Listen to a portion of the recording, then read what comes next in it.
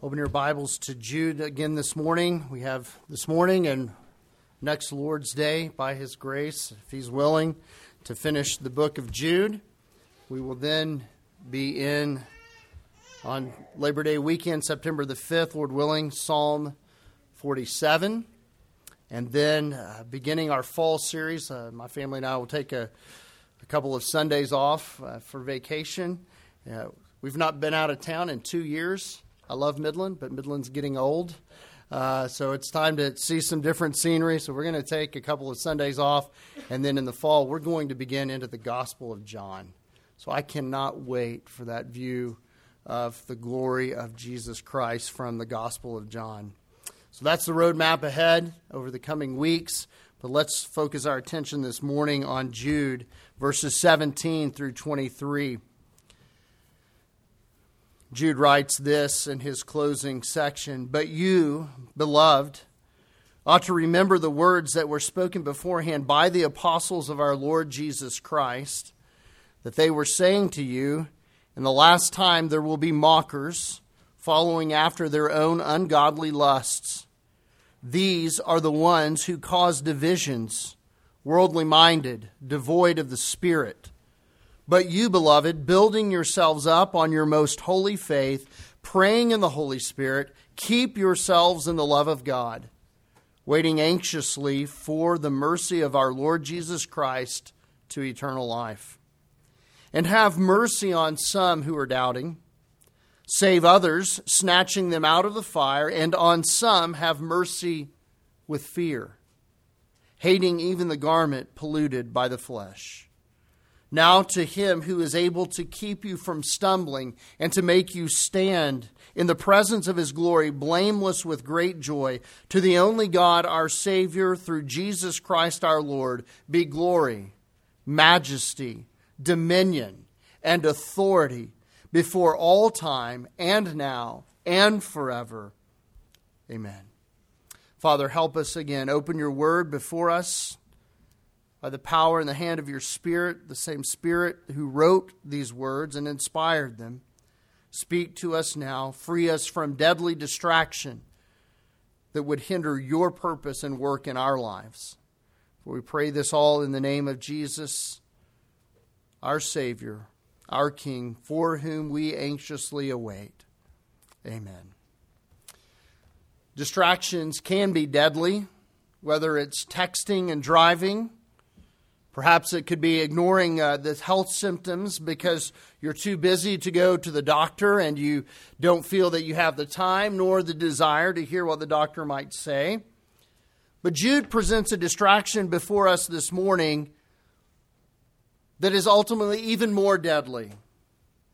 It's a distraction of a spiritual nature. We can, brothers and sisters, be focused upon good things, but things that prevent us from being spiritually healthy and spiritually sound. We can focus upon a number of issues, a number of things that are good things and maybe even for a season necessary things, but ultimately work to our detriment because they do not ultimately help us to grow and to become the healthy people of God that He has created us to be.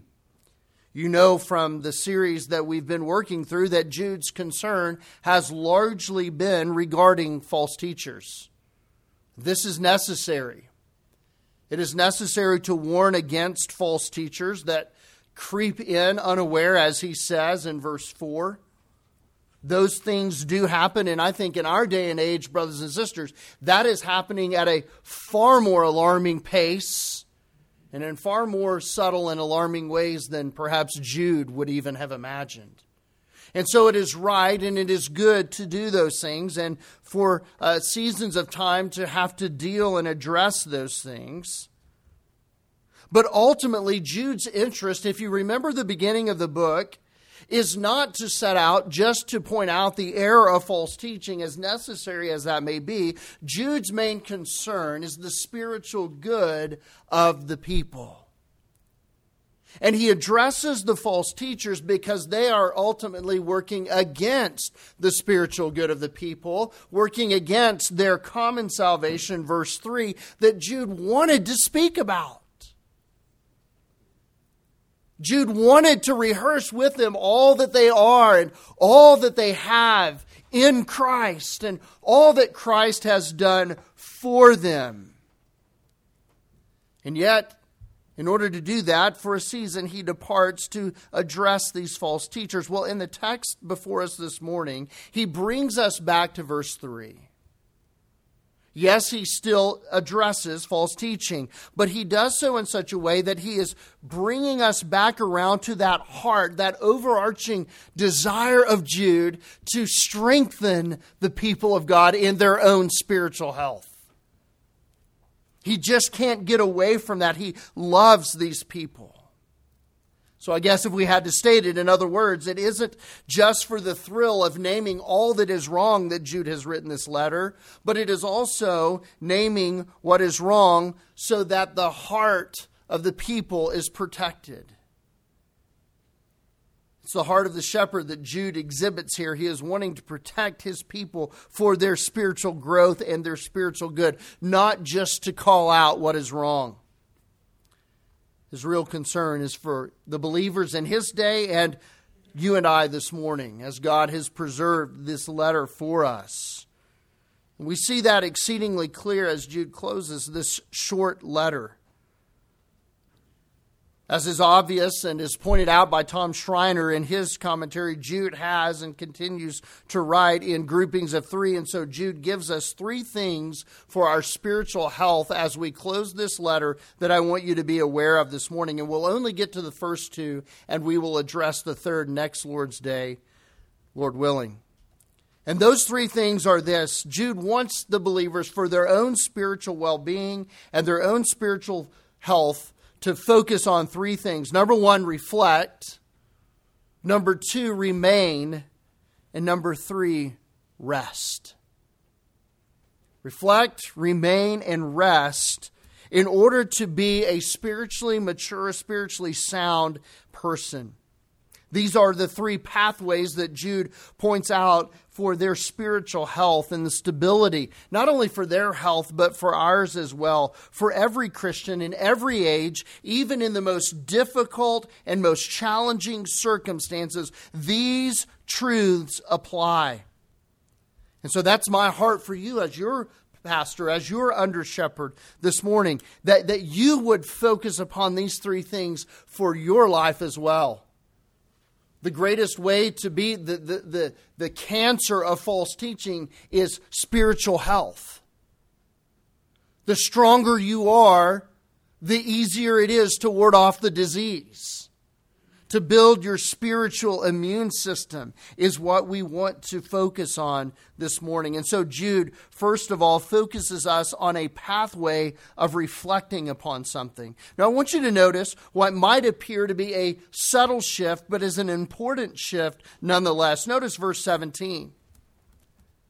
Jude says this, but you. Notice that prior to this, beginning in verse 4, Jude has been addressing them, meaning the false teachers. Now Jude shifts, and he, in his closing moments, in his pattern of 3s, as he's done throughout the letter, says this, but you. I want to talk about you now. Let's focus on you. And that again is a critical shift. It's not only telling us that these people do exist and what their identifying traits are. He's done that, and he's done that very well. But we as Christians must understand how it is that we need to take what's been said and apply it to our own lives. It is not irrelevant. It is not unimportant. And so Jude now says, but you do these things. They are doing these things. I want you to focus upon these things. It's never the Bible's ideal, brothers and sisters, that Christians only examine and blast false teachers. The Lord knows they need it. The Lord knows sometimes we need to do that. But more importantly, for the moment at hand, our task is to examine our own lives. But you, how healthy are you? How strong are you? How strong is your spiritual immune system? How well do you know the Scripture so that you can refute that which is false and believe that which is true? You cannot be sustained by merely blasting what is in error. That will not feed you. That will not build you. Sure, it's wrong. You're right to point that out. But at some point, it's time for you personally to grow in what is right and true. Some excel at what they call polemic ministries or discernment ministries, where they are helpful in pointing out what is wrong. But brothers and sisters, unless we also point out what is right, we will be inherently weak people. We must know what is true as well as what is false. If you went to a doctor and all he said to you was, here's your diagnosis of illness, but I have no hope of treating you, you'd leave and say, what kind of doctor is that? I want answers. I want solutions. Not just diagnosing me, but fix me. So Jude does that for us this morning. And he instructs his readers to do that in a very specific way. And the first thing that he does is call them to remember something, to reflect on something, to ruminate over it, to meditate upon it, to bring it to remembrance, like a family at a family reunion who sits around and recounts all the great memories that have been made over the years. Jude says, listen, here's how I want you to do that. I first of all want you to remember the words that were spoken beforehand by the apostles of our Lord Jesus Christ. Notice by setting them apart, Jude does not consider himself an apostle. He said, I'm going to refer you to the apostles. I want you to listen to what they had to say. Remember, reflect. Brothers and sisters, if you want to do an interesting study, go throughout Scripture and look at every time that the people of God are guilty of forgetting, and you will find without fail that those are problematic times in their lives. When we forget who God is, when we forget the goodness of God, when we forget sound doctrine, that is when we are most susceptible and the least healthy. A book was published a number of years ago entitled Preaching as Remembering. Why? Because we as human beings, as fallen human beings, tend to forget what God has said and what God has done. And if we are to be healthy, we must be reflecting and remembering people. And we cannot do that apart from the Word of God. It's not enough. Notice that Jude does not exhort them to focus and remember their experience. Jude doesn't say, hey, remember all those times when you had good feelings and positive spiritual energy and good vibes because you had an emotional experience or you think you made some decision that brought you closer to Christ. Notice what he says, remember the words. Remember, in other words, the Scriptures. Live in the text. Live in the doctrine preached by the apostles of our Lord Jesus Christ. And you say, boy, that sounds dry and dull. Until you read the book of Acts. And the church in its earliest days did nothing but give themselves to the apostles' teaching and prayer. And what happened in those early days? The church turned the world upside down. Why? Because they stayed rooted in the power of God for them. Revealed in sound doctrine, revealed in Scripture. And that empowered the world to make changes that the church today only dreams of. Brothers and sisters, do you want to make an impact? Do you want to be the church that is so strong, so healthy, that it does what Jesus speaks of in Matthew 16, assaulting the very gates of hell and overcoming them? Then this is what you do. In the face of false teachers, you step aside and remember the teaching of the apostles and the sound doctrine and the Word of God which they gave to us.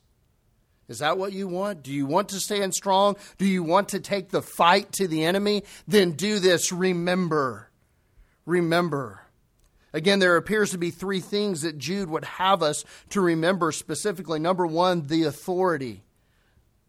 the authority of the Word of God. Remember that when these people were encountering such difficulties as a false teacher, what they are doing has been prophesied by the apostles. The apostles had the authority to speak to this, to predict this.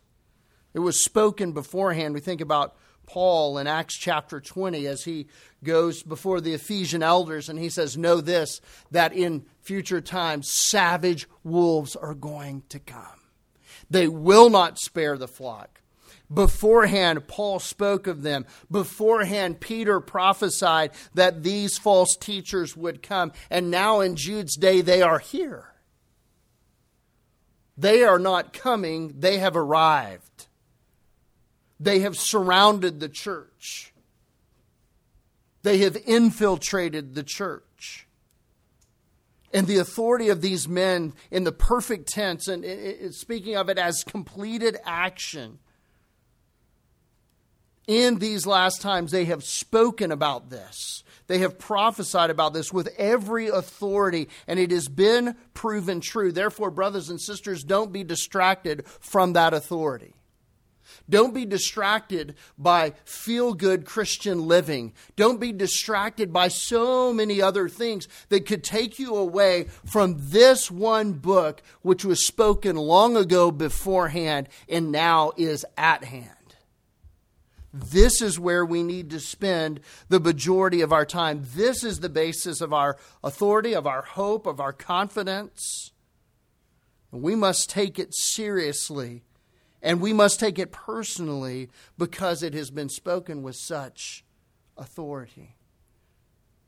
It's very dangerous for Christians, or professing Christians, we'll say it that way, to be dismissive of false teachers and false teaching as if it has no bearing upon us. But equally as dangerous is for professing Christians to neglect the milk and meat of the Word. That is the source of your strength. That is the source of your authority. You have no authority, you have no hope of standing apart from this. It can't happen. This is the means by which God has given us. The second thing that Jude wants us to focus on is the prophecy at hand. Specifically, the prophecies of all the apostles regarding these individuals. If you question the Bible's accuracy, the Bible's claims to be the very Word of God, to be inspired, it is amazing to look at all the predictions and consistency of those predictions throughout Scripture, even as it relates to false teachers. Again, building on the foundation of the apostles, Jude says, they are my authority. I am not my own authority. They, being chosen by God, God speaking through them, that is my authority. But listen to their authority. 2 Peter chapter 3, verses 1 through 3. This now, beloved, the second letter I am writing to you, in which I am stirring up your sincere mind by way of reminder. Do you hear what Peter's doing? He's having to remind as well. They have forgotten that you should remember the words spoken beforehand by the holy prophets and the commandment of the Lord and Savior spoken by your apostles. Know this, first of all, that in the last days mockers will come with their mocking, following after their own lusts. That's Peter's prophecy. In Jude's day, Jude is having to live this prophecy. They will mock the truth. They will mock that which Jude calls us to remember. Anybody who leads you to minimize or put away the Word of God or mocks the Word of God are those who should be marked and avoided. They will mock the truth. Look at Jude, verse 18. Remember the apostles, and again, he's quoting Peter here. In the last time there will be mockers, those who by subtle remark or by teaching contrary in an outright fashion to the faith once for all delivered by the apostles. For your own good, brothers and sisters, do not be so distracted, so off guard, that you sit there and let them pump the garbage into your ears and mind. Take notice. Guard yourselves. These people have come, and you have been authoritatively warned against them. You know, I look at Peter's day and I look at Jude's day and I think, man, that must have been a very difficult day to live. But I think today it may be even harder. At least in Jude's day, they didn't have to worry about the proliferation of podcasts on your phone, the internet, the proliferation of books, and all the garbage that you can find in so-called Christian bookstores. It can be a confusing and scary landscape to try and navigate. How much more for us do we need to be careful of those who mock the truth? Those who do not say, as Jude says, refer to the Word of God, but rather say things like, well, God told me, well, my spirit says, well, this, that, or the other. That is a mockery of Scripture, and that is a mockery of the apostles' authoritative teaching. Run. If you want to be healthy, don't even give them an audience. Don't listen to the cults as they try to rebrand themselves as, well, we're really just a different strain of Christianity. No, they are not. And no, they should not be listened to or entertained even in the slightest, because they are so clever and coy at slipping in that which mocks the truth. Some do it openly. We've seen them. It's not hard to turn on TBN and go, well, that's wrong.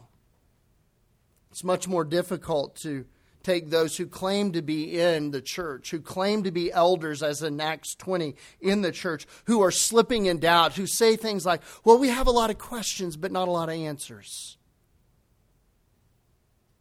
Those are mockers. Why? Because the truth has been spoken. Answers have been given that are inspired by God on the authority of God, and we must listen to that in order to be spiritually healthy rather than entertain, again, that which is evil and wrong. These people are motivated by their own lusts. You're healthy if you realize that.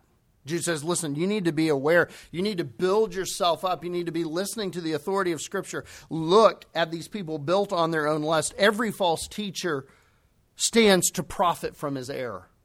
Every one of them. Every one of them.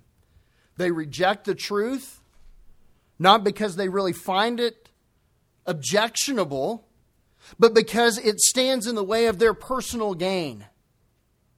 They may know it's true, but it does not allow them to manipulate and fill their pockets or stroke their ego, and so they shun sound teaching. Show me a false teacher, and I will show you someone who seeks to gain something from what they're doing. Jude's concern is the collateral damage done to these believers who might get too close to such a self-serving purpose. How many of you have ever known somebody who was self-serving? Everybody in their life was just a stepping stone to get to the next stone. That's a painful thing, isn't it? And nobody enjoys that, and nobody wants to be around that. And Jude says, be aware, there are teachers who will do that to you. And it will leave you harmed and weak. But then Jude wants us to focus on the treasure. The treasure that is involved. It doesn't take a skilled tracker to track someone out in the wilderness through snow and mud. Anybody can see those footprints. Those footprints are easily recognizable, just like a false teacher. You can spot them a mile away, some of them. And they're all the same, and Jude wants you to be able to see them by their tracks, what they leave behind. And for your own spiritual good, you need to be able to see what they've done. And this knowledge, this understanding for your own spiritual good and your own warning as you reflect back on these things is helpful for you. Notice what he says. These are the ones who cause divisions. They cause division. We've been going through our series on wokeness and the church at 9:30. The first mark of wokeness and wokeism in our day is this: deconstruction, divide, destroy everything, erode the foundations. And that's the mark of a false teacher. And you can track a false teacher by the divisions that they cause among the body. It's not possible for a false teacher to live within a body of believers and not do that. It is the necessary fruit of error and wrong teaching. Wherever they go, they divide or they kill it completely. It's the only two options. And if you've ever personally encountered a false teacher, one who teaches in contradiction to the Scriptures, you know the terror that this brings even years later. I've encountered such people in my life, and as I look back, it literally makes me sweat. It literally ties a knot in my stomach to have been so close to something like that. It's a terrible feeling to have survived the pain and confusion of such individuals as something that must not be unfamiliar. Jude wants them to remember how that feels and what that is like to be part of something that is ripping and tearing. It's a treasure to be able to remember such things because it is a warning to you. It's like your body spiking a fever. It is warning you. Yeah, it's not pleasant, but it's telling you something's wrong. Listen to it. They're worldly minded. The New King James translates this as sensual people. The wisdom they bring in is devilish because it is from this world. James describes these very people and their worldliness in James 3 by saying, "Who among you is wise and understanding? Let him show by his good behavior his deeds in the gentleness of wisdom. But if you have bitter jealousy and selfish ambition in your heart, do not be arrogant and so lie against the truth. This wisdom is not that which comes down, from above, but is earthly, natural, and demonic. For where jealousy and selfish ambition exist, there is disorder and every evil thing." That's pretty clear, isn't it? That's pretty clear. Those are pretty clear tracks to follow. And yet they're so subtle at times, we need to realize that we need the Spirit's help and the Spirit's discernment and the Word of God to see those things before they develop. Notice what he goes on to say again. Not only are these things true, but they are devoid of the Spirit. They're absolutely empty of the Spirit of God. While we cannot be certain who the false teachers were in Jude's day, it is interesting that Jude mentions their absolute lack of the Spirit. It's also of great interest that so many false teachers, from Gnostics to charismatics to mystic pagans, place such emphasis on the Spirit as the justification for their false teaching. Well, the Spirit told me.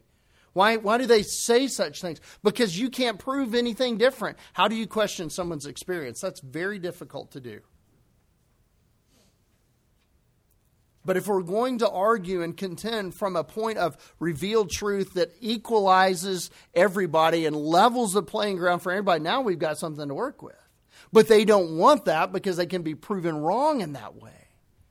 And so although they tend to talk much about the Spirit, Jude says they are devoid of the Spirit. That reminds me of so much of what seems to be going on in our current cultural moment. The very thing they're screaming about is the very thing they're doing. It's a, hey, look over here, while they reach around over here. Jude says they're devoid of the Spirit, which they love to focus on. Regardless of what euphoric or experiential nonsense they engender, there is no Spirit there. And Jude wants you to know that.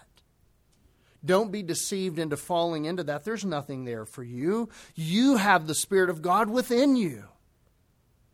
At the moment of your conversion, at the moment of your salvation, you were given the Spirit of God, not in part, but in the whole. Jude says the reality is this: they have none of the Spirit, and the Spirit has none of them. And on that great day, there will be a great reckoning of their lie. Titus 1:16, they profess to know God, but by their deeds they deny Him, being detestable and disobedient and worthless for any good deed.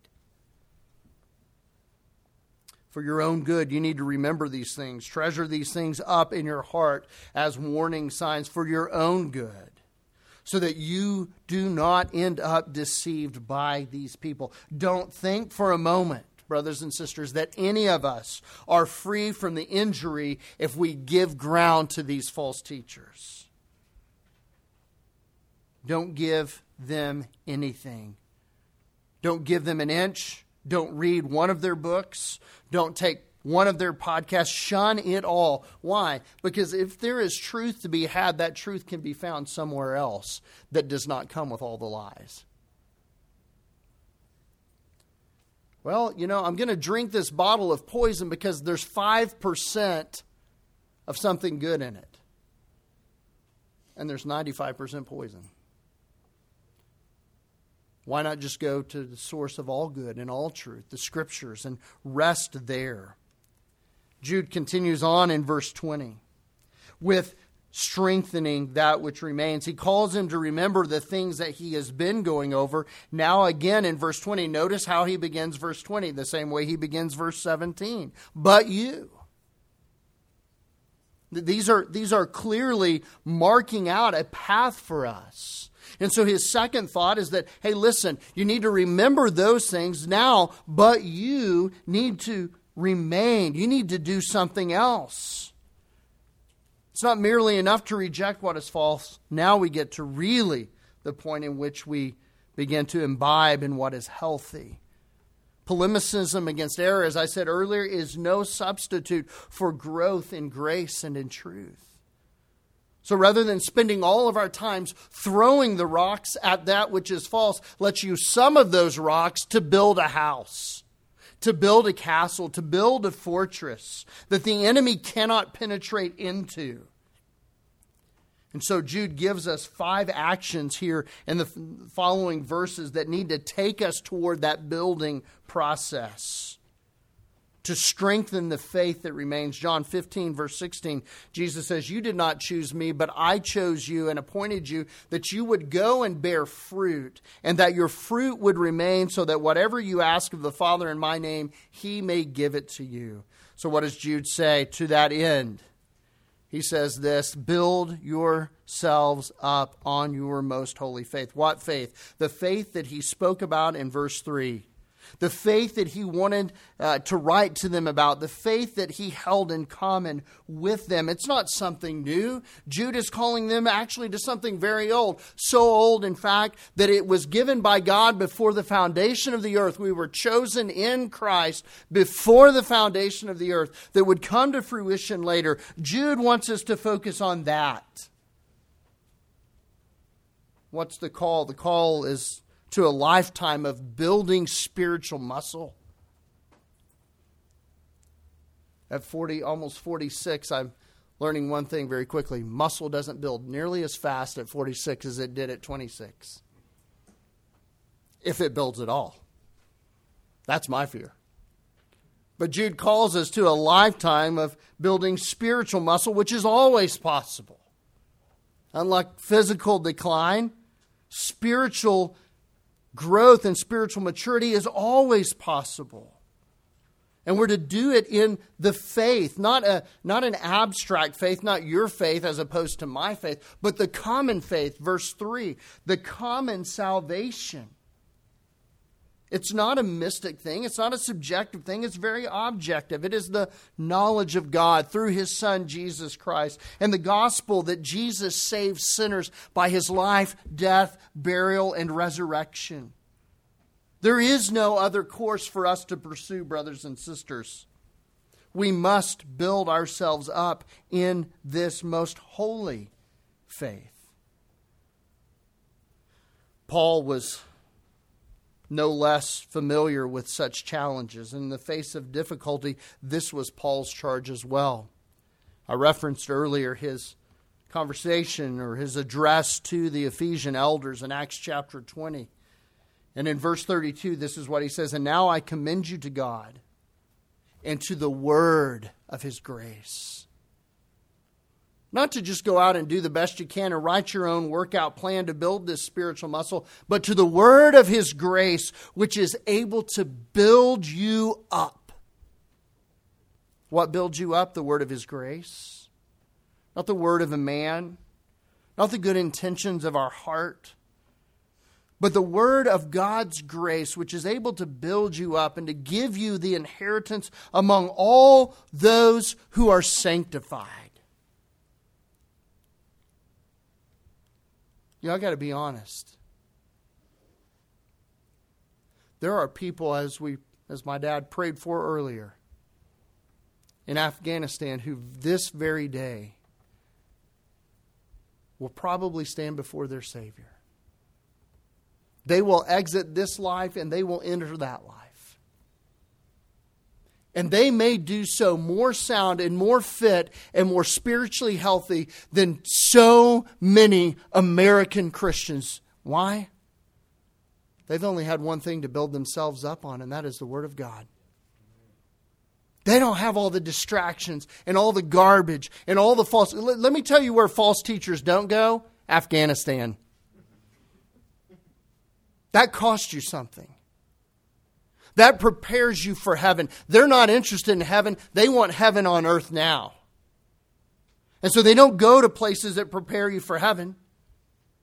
They go for what benefits themselves. Remember, it's out for their own good. And the reality is that we need to build ourselves up in the most holy faith so that when our Afghanistan moment comes, we will not be found absent, but standing, ready, eager to meet our Lord Jesus, to stand by the truth. Healthy plants are hard to kill, so put your roots deep into the Word of God. Put your roots deep into the faith that Scripture spells out, not other people. The substance of our soil, the rock of our foundation, is none other than God revealed in Christ. So build there. Plant there. Put your stones there. Lay them down. Tack them to the foundation and do not move. Just keep building. And when you finish one wall, build another one. Don't ever stop. But then he says, and as you're doing this, pray in the Holy Spirit. Tom Schreiner writes this: believers cannot keep themselves in God's love without depending on Him by petitioning Him in prayer. To pray in the Holy Spirit is to pray in dependence and submission to the will of God. That is how we remain healthy. That is how we fight these battles. To commune with Him, seeking what His will is for us. Prayer is not to get what we want, but to make us what He wants. And that is Jude's exhortation to these believers. We're walking in a world, brothers and sisters, where our dependence upon God is more vital than we can ever realize. I said, boy, it's a dark day. It's a tough day. It's a challenging day in which we live. You know, it is. But it's also a glorious day because it's driving us back to these truths. It's forcing us to count what really matters and to love the truth and to love our Savior, to walk with our Savior and to learn to pray and to depend upon Him. What a great day. How could we possibly look at that as a negative? We are walking in our dependence upon God, and Jude says, as that becomes, these false teachers and the trials you endure become more obvious, it will stretch you, and you must pray when the battle becomes more acutely felt and you know for a fact you're engaged in a spiritual battle. Paul echoes the same thought in his section on spiritual warfare. Paul doesn't close with a great speech. Paul's not Churchill rousing the troops before D-Day or before Dunkirk and its evacuation. Paul's not that man. Here is Paul. He has just spoken to us about the reality that we are at war. And the troubling thing about this war is that you can't see the enemy. And you can't fight him with the ways that you normally would fight. The weapons of our warfare are not carnal, but spiritual. And we do not fight against flesh and blood, but against principalities and powers and the rulers of darkness of this age, against spiritual wickedness in high places. You can't fight that like a normal battle. And so in the midst of that terrifying and yet real battle, Paul says this, with all prayer. Ephesians 6:18, with all prayer and petition, pray at all times in the Spirit. And with this in view, be on the alert with all perseverance and petition for all the saints, and pray on my behalf, that utterance may be given to me in the opening of my mouth, to make known with boldness the mystery of the gospel, for which I am an ambassador in chains. That in proclaiming it, I may speak boldly as I ought to speak. Michael Green writes and says, the battle against false teaching is not won by argument, it is won by prayer. Have you noticed you don't change very many people's hearts by arguing? Have you noticed that in our evangelism, that the battles really aren't won by how well we make the presentation? The battle is won when the Spirit of God changes the heart. And that is why evangelism begins with prayer. That's why spiritual battles are won on our knees, not on our feet. And Jude says, you must pray. And then he goes on and he says, keep yourselves in the love of God. Keep yourselves in the love of God. This is not saying that we are the ones who keep our salvation. We don't. We are kept in our salvation by God. But Jude says we must keep ourselves in the love of God. What does he mean by that? He means that we are simply to walk in the love for God, which comes from God. 1 John 4:19, we love Him because He first loved us. What does it mean to keep in the love of God? To keep loving God. To stoke the fires of love for God more and more and more.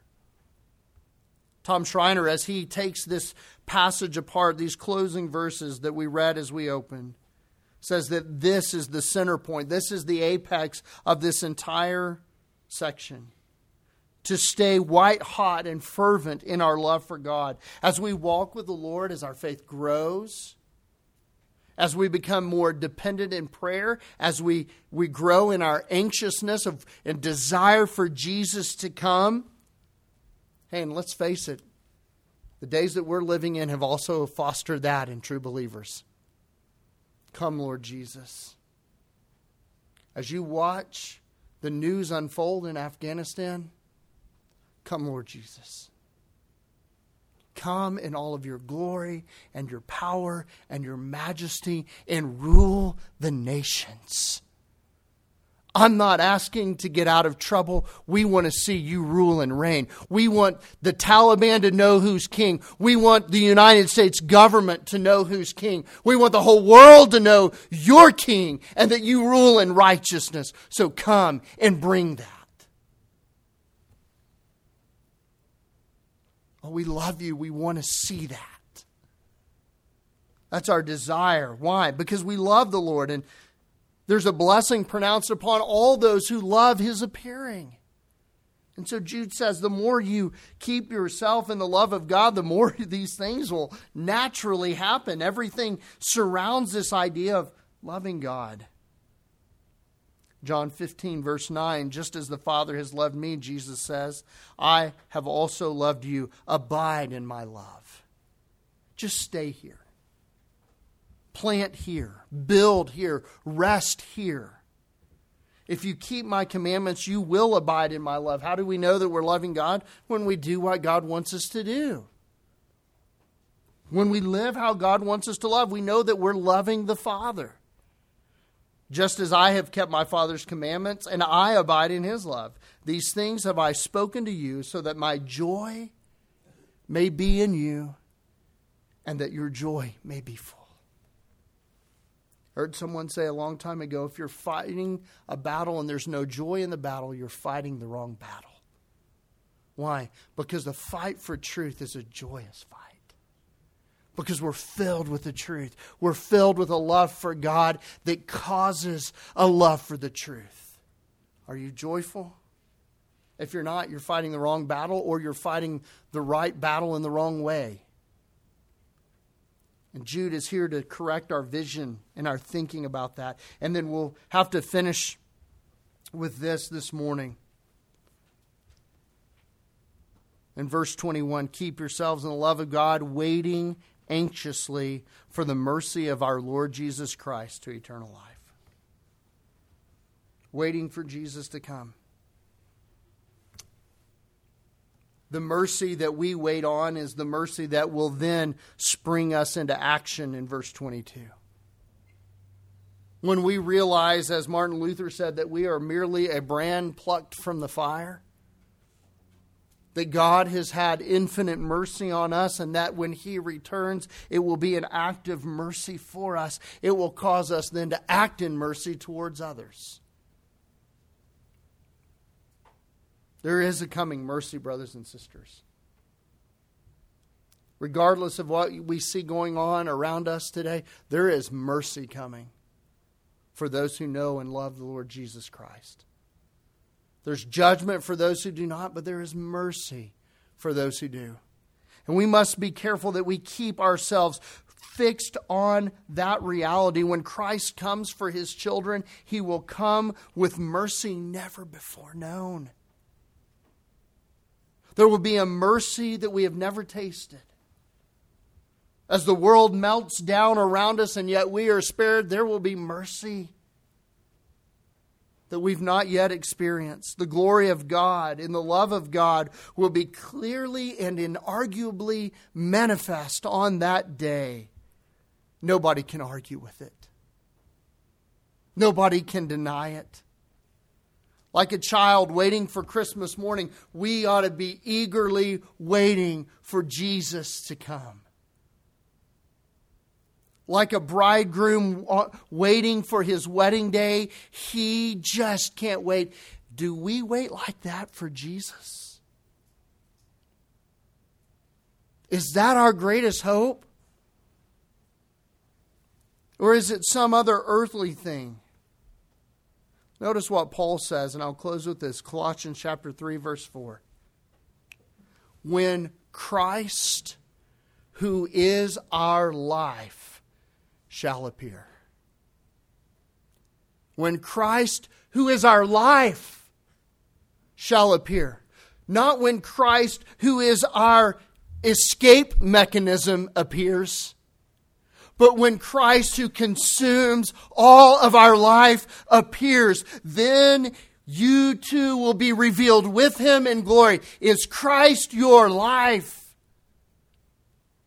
Do you find your living in Him or in something else? If it's in something else, you will not anxiously wait. You will have no joy in the battle. But when Christ, who is our life, appears, then we will be revealed with Him in all of His glory, and our joy will be made finally complete.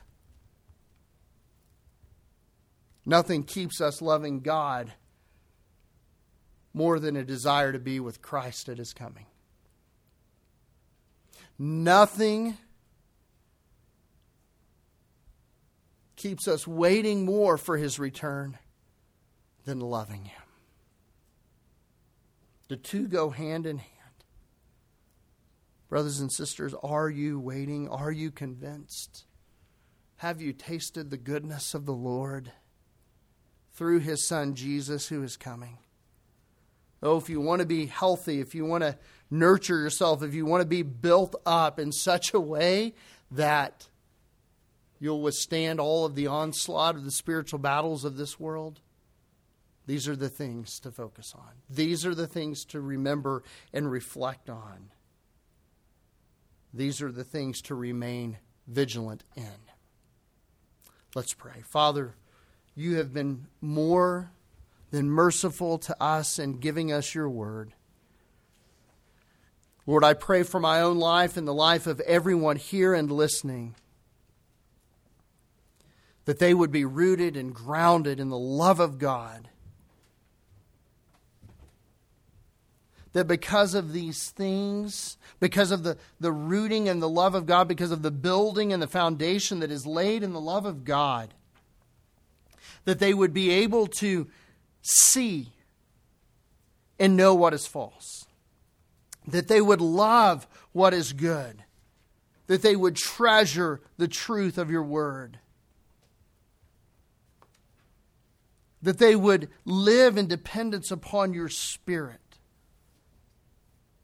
That they would spend increasing time in prayer with you as we all anxiously await the return of your Son, the Lord Jesus. Lord Jesus, we do pray that by your Spirit whom you have sent, that you would make us more like you, loving the Father and demonstrating that love in the obedience to his commands, whatever they may be.